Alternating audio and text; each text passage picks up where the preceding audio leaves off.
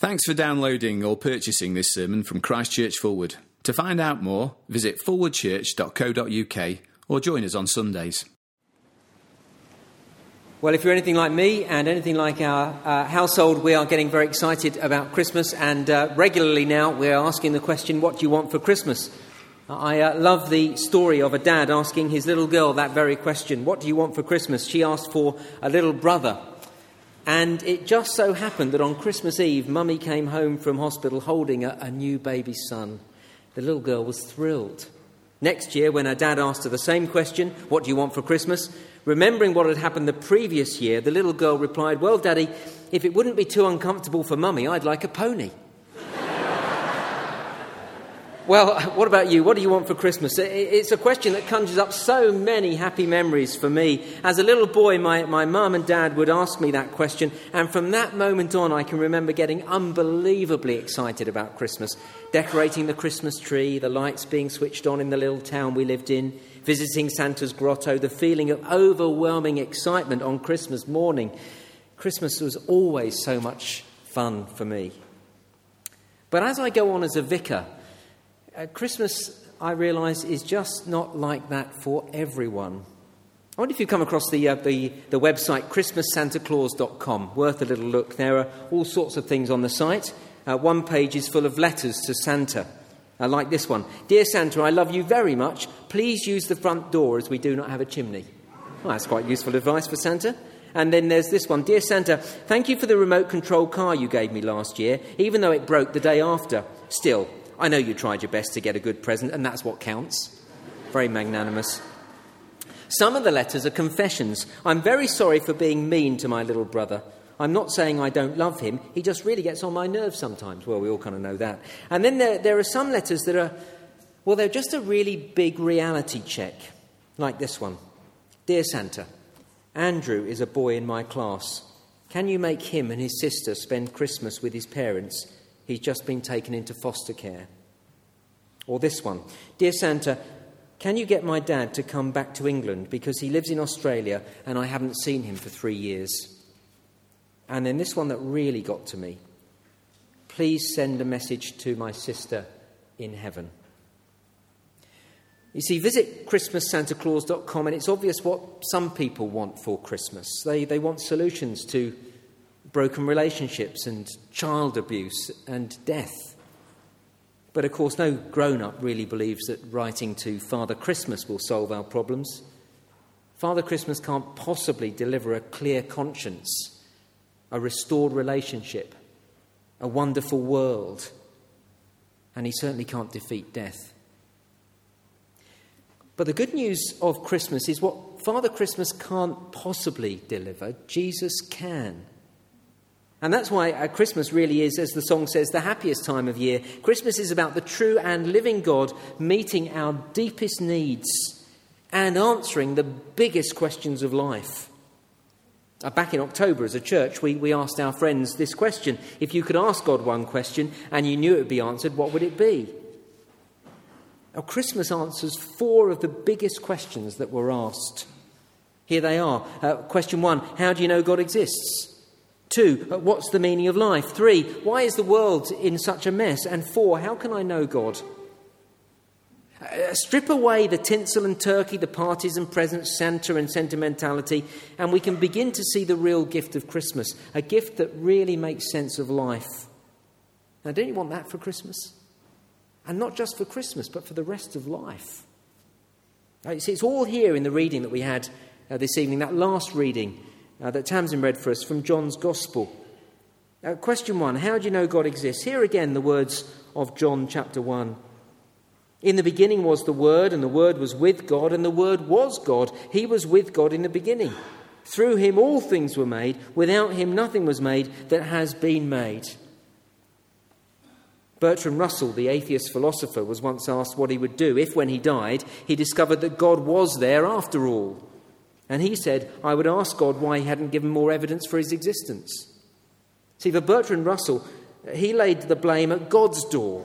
He said, it's not my fault that I don't believe. If God really is God, really that clever, really that big, really that awesome, why doesn't he reveal himself to me? Good point. But you see, that's exactly what he did do that first Christmas. Even before Christmas, there was plenty of evidence for the existence of God. But at that first Christmas time, God disclosed himself once and for all. God revealed himself in the most unmistakable way. That is the awesome claim about Jesus. He's not just a man. He's not even an exceptional man. He's not just a good man or a holy man or a prophet or a guru. He is God. Colonel James Irwin, one of the first men on the moon, said this: "It is not the greatest miracle that man walked on the moon, but that God walked on the earth."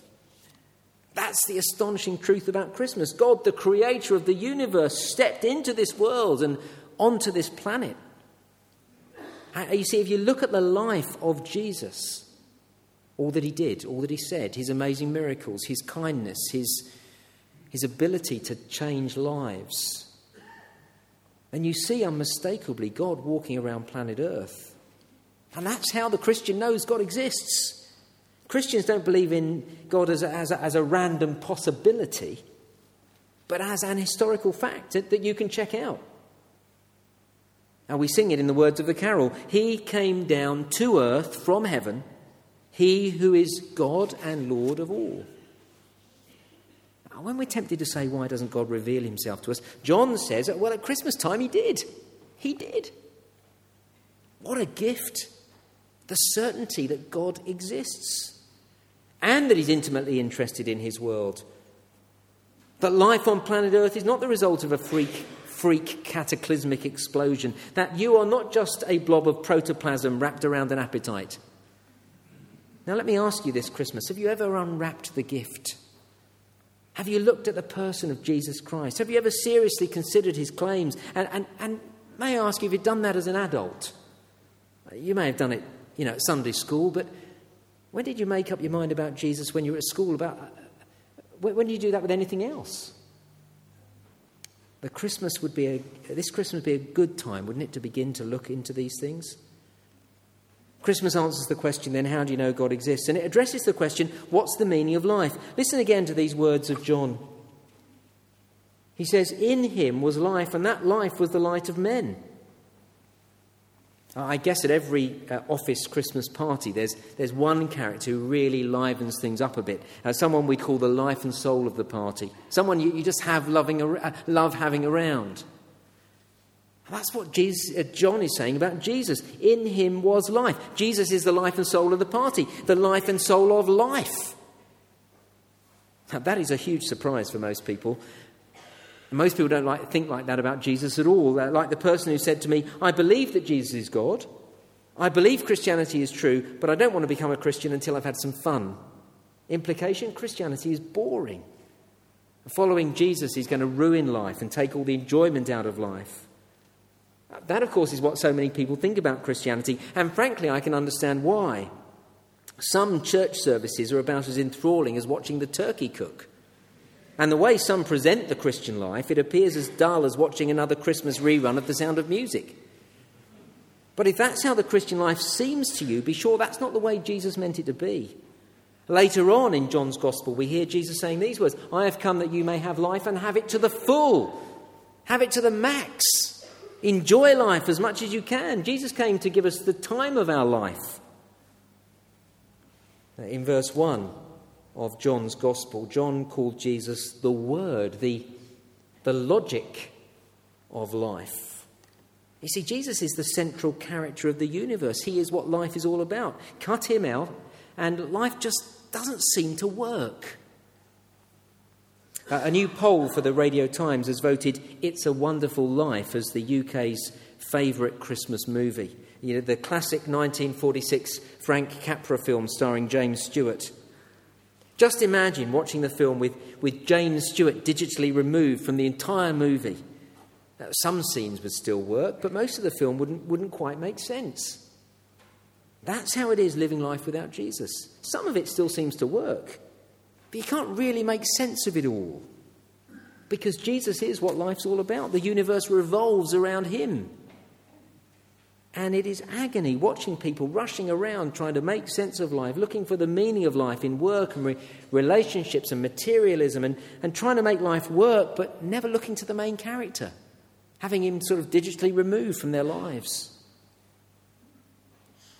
The one who John describes in verse 5 as the light of the world. Jesus is the one who sheds light on all the big questions of life. Do I matter? Oh, with him, you know you do. Why am I here? With him, you get an answer to that question. What is life all about? Is there right and wrong? Oh, yeah, he'll tell you what's right and what's wrong. What happens when I die? He gives you the answer to that. Understanding what life is about is wonderful. Jesus gives you that. The Christmas carol puts it like this: the hopes and fears of all the years are met in thee tonight. What a gift!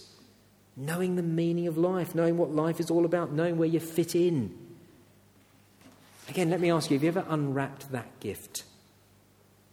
And just before you ignore Jesus as being the meaning of life, let me ask you this: do you have any other satisfactory explanation to the meaning of life? One that really adds up? Wouldn't it be great to be able to make sense of life on planet Earth? Well, to do so, you're bound to ask our third question: why is the world in such a mess? John is very realistic as he writes these words: the light shines in the darkness, but the darkness has not understood it. Now, there is darkness in the world.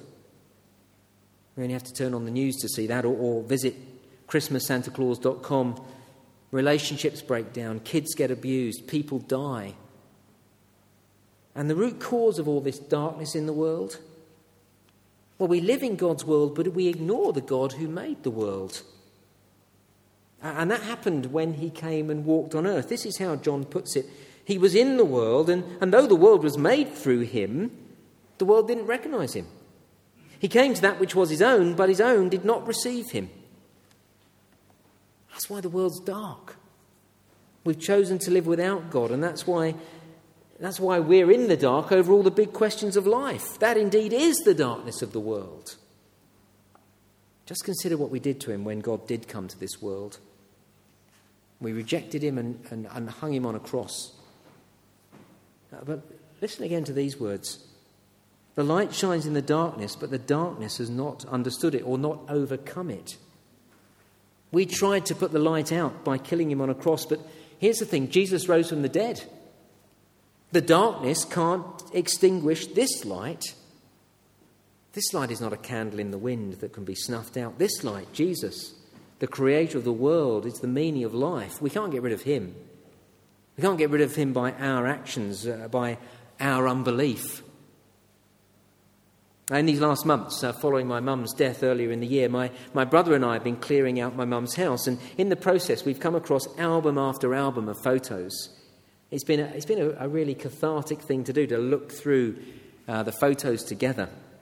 One photo brought back a whole load of memories to me. It's a photo of my own son, Joshua, when he was just a toddler. He's now 8, so I guess when he was, a year and a half, something like that. And this photo has Joshua standing in the middle of the room with his hands over his eyes. And it reminded me of Joshua playing peekaboo. Now, the rules of the game are normally quite simple. Somebody hides, and then someone else tries to find them, and on being found, everybody shouts, "Peekaboo." That's it. But Joshua's rules were a little bit different. To begin with, Joshua didn't hide. He just stood in the middle of the room with his hands over his eyes, and I'd say, "Where's Joshua?" And he'd giggle. "Where's Joshua?" More laughter. "I can't see Joshua. Where's Joshua gone?" Uncontrollable whoops of laughter from Joshua in the middle of the room. And it goes on until he could stand it no longer, when he whips his hands away from his eyes, and I'd say, "Peekaboo," and he almost dies laughing. It was very funny at the time. I know it's not now. And it worked because Joshua thought that when he closed his eyes, I couldn't see him. Because he couldn't see me, he thought I couldn't see him. It's silly, isn't it? But it worked. It's great fun for a little boy. What is not so funny is how we try to do the same with God. We think that if we close our eyes to his existence, he'll go away. But our beliefs cannot change reality. Believing that God is not there does not get rid of him, if in fact he is there. And when he came to earth and we tried to get rid of him by executing him on a Roman cross, be sure that didn't get rid of him either, because he rose from the dead. And in fact, rather than that get rid of him, it compounded our problem. You see, once we've taken off all the wrapping off Christmas, the message of Christmas is bold and clear. God does exist. He came to us, and we rejected him. And that is a huge problem for us, because it really is very wicked to reject the light of the world. And it disqualifies me from being part of God's family. And one day, I'm going to meet him. And if I'm not part of God's family, I'll have no part in his inheritance when I die. That means I will have no part in his heaven. And that's why this dark world is in the mess it's in, because we reject the God who made the world. See, we're part of the darkness, and that's why we have to ask our final question, how can I know God? Well, listen to this great news as we come to a close. Yes, we reject God, yet, listen to this, yet to all who receive him, to those who believed in his name, he gave the right to become children of God, children born not of natural descent, nor of human decision, or a husband's will, but born of God. It is remarkable. We've rejected God. We've rebelled against him. And yet he gives us a way back. You see, there are two ways to end a rebellion. One, you can overthrow the rebels. Two, you can change the rebels. And astonishingly, the God of all creation, his plan at Christmas is to change rebels. And God does that by overcoming our natural resistance to him. God does something to bring us back into relationship with him. And I reckon as I've been speaking here, some of you will have been experiencing that very thing happening right now. It will be as if this has been just for you. You will know that God is calling you to be in relationship with him. It's almost as if there's no one else in the room and I've been speaking to you, as if God was speaking right into your life. Well, look, he wants, verse 12, for you to be a child of God. Born, as it says here, not of natural descent, nor born of human decision or a husband's will, but born of God. See, Christmas is not just about one birth. It is about the birth of Jesus. But it's about another birth too, a second birth for us, a chance for us to have a fresh start with God. And he can give us that gift because Jesus died on a cross to restore our relationship with the Father. Because when he died on the cross, he was taking the punishment for our rebellion. We deserve separation and death. But Jesus took the punishment. He loves you that much. So we can be welcomed back into the family of God. So we can hear these words, to all who received Jesus, to those who believed in his name, he gave the right to become children of God. It's echoed in the great words of the carol, Hark the Herald Angels Sing. We'll sing it in just a moment. It goes like this. Do you remember the line? Peace on earth and mercy mild, God and sinners reconciled. So here's the big question. Have you received Jesus? Have you taken the gift? The gift that reconciles you to God? The gift that gives you forgiveness for all the past mistakes? The gift that guarantees eternity with him when you die? And the gift that gives you an understanding of what life is really all about now? And that gift, like any gift at Christmas, is free to you and me. What a gift. Well, I reckon this Christmas would be a great time to take the gift if you've never taken it. And I've got a little booklet that I'm going to be happy to give to you as you leave the church this evening. Thanks very much for coming. I'll be standing on the door over there. Joe, who opened the service and who will close it, will stand on the door over there. We'll have copies of this booklet. And if you're thinking, yeah, I really want to look into this, just say, I'd like one of those. Just take one from me. No questions asked. And I think this will begin to help you to think about opening that gift for yourself.